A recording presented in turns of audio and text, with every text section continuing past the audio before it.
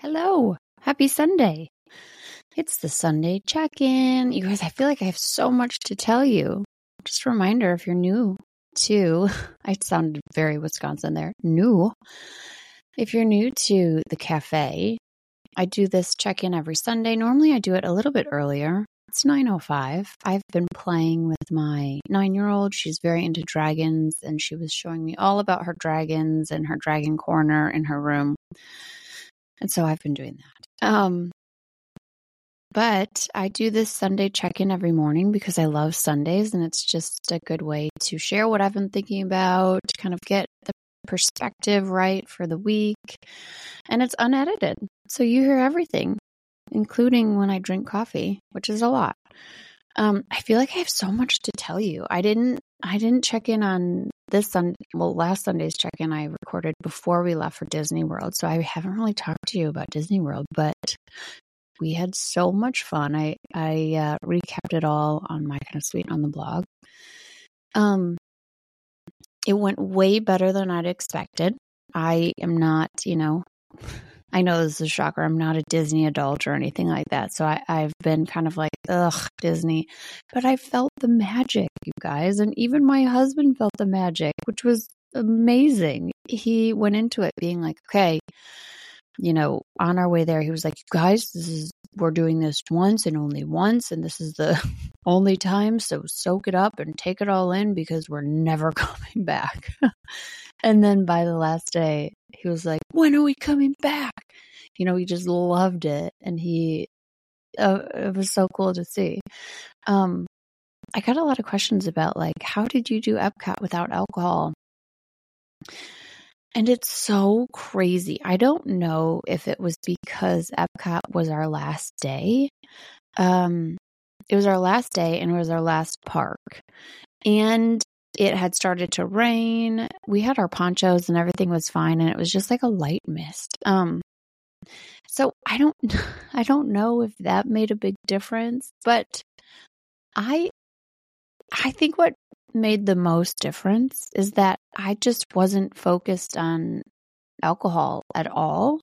And so I wasn't watching to see who was drinking it, and where it was. And I just didn't notice it. You guys, I did not notice alcohol in Epcot. And apparently, because I heard from a lot of you, apparently it's everywhere in Epcot. And I didn't see it, which I think says a lot. I was asking my husband too. I was like, did you notice a lot of people drinking? He was like, no, not at all. And I was like, I think it's because we were just focused on our kids and what we wanted to do and having fun and and including them and stuff. And so it's so true, what you focus on expands, right? And so if we were looking to see who was drinking, who was not drinking, how much they were drinking, how alcohol is everywhere, I'm sure we would have seen it because that's what we would have been focused on. Instead, we were just focused on what ride are we going on? Gray fell asleep in the stroller and then I snuggled him and he slept on my chest the whole Frozen ride. And that felt really special. And I was just soaking up that and these last moments and probably the last year of him sleeping on my chest. And, so I was just so focused on the memories we were making as a family. And kind of in my sobriety overall, there's just no room in that for alcohol. There's no room. My sobriety, it's too full. It's too full to allow alcohol to come in and that I'm going to focus on who else is drinking or, I don't know. So all I'm saying is, yes, it's very possible to go to Epcot and not drink. It's probably, if you're triggered by the drinking and you will notice it because you're in earlier sobriety, that's totally understandable. And that's not, you're not doing it wrong. It's not a weakness in you. I'm sharing this more as hope of no. You will, down the road, you will go to a place that is, known for drinking and you will not even have it cross your mind. You will not look at it as the absence of alcohol and if you're quote unquote missing out and all of that, because you will be so focused on your full sober life and things that are actually exciting and fun and nourishing and wonderful and magical that you won't, you won't even notice. Like it'll just go right on by you. And so I hope that gives you hope in that, I'm 4 years sober and did not notice alcohol in Epcot. I think that says a lot. What else do I have going on? The Packers lost, which guys, if you're a Packers fan, you know how heartbreaking it is to be a Packers fan. We played so well. We weren't supposed to make it this far anyway. And so we did well. It was funny because my mom, brother, and I always group text, during every game, as Packers fans do, because it's like a family thing, right? It's like a generational thing that I didn't decide to be a Packers fan. It was thrust upon me at birth. And so, my grandma would, during a Packers game, I was going to say during a stressful Packers game, but I think they're all stressful. So just during a Packers game, she would vacuum because she couldn't take the anxiety. And so that was her outlet, was to vacuum, which I totally understand. And that's actually a really good tool for your toolbox. If you're feeling anxious, vacuum, because that's great. And so we were saying, God, I should be vacuuming. And then my brother said, just off the cuff, this makes me want to start drinking again. Because, he's been sober.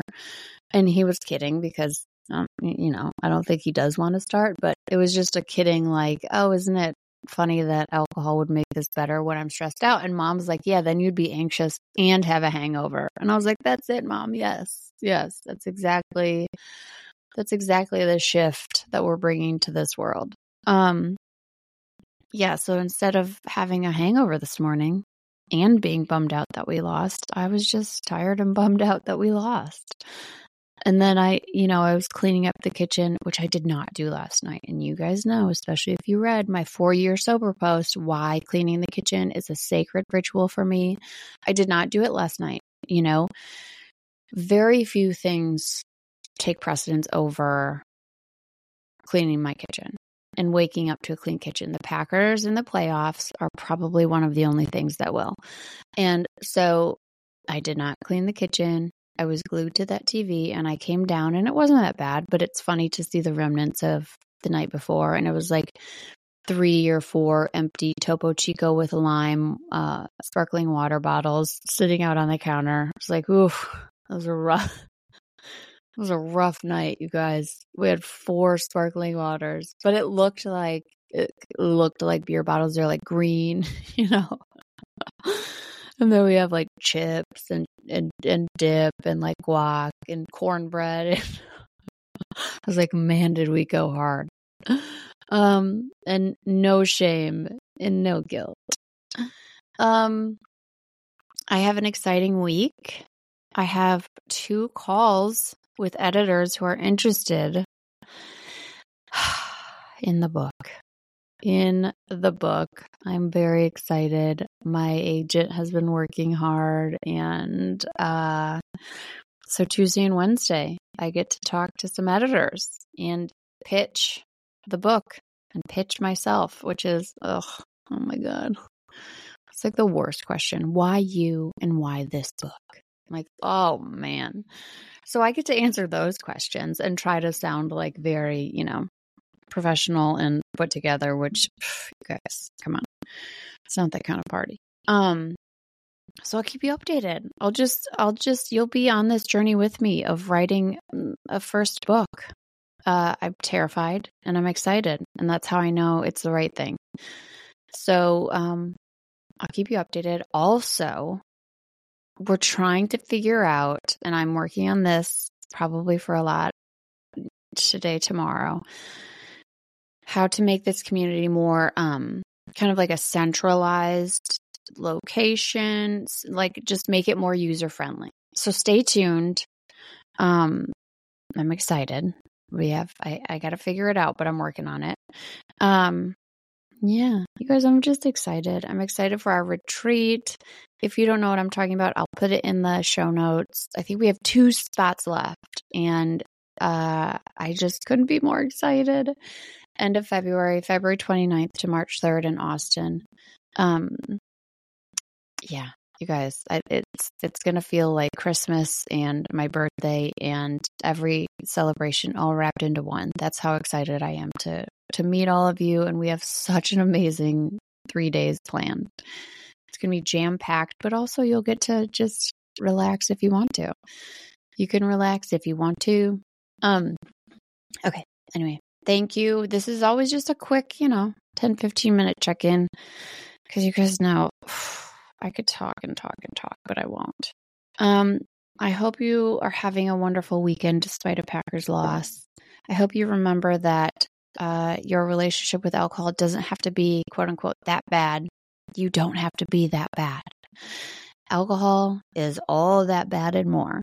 And you don't have to wait. You don't have to wait to lose more. You don't have to compare your relationship with alcohol to anybody else's. It doesn't have to make sense to anybody else why you're quitting alcohol or examining your relationship with it. None of it. You don't have to explain. Just keep coming back to how you feel and how you want to feel on Sunday morning. Okay. Thanks, everybody. Bye.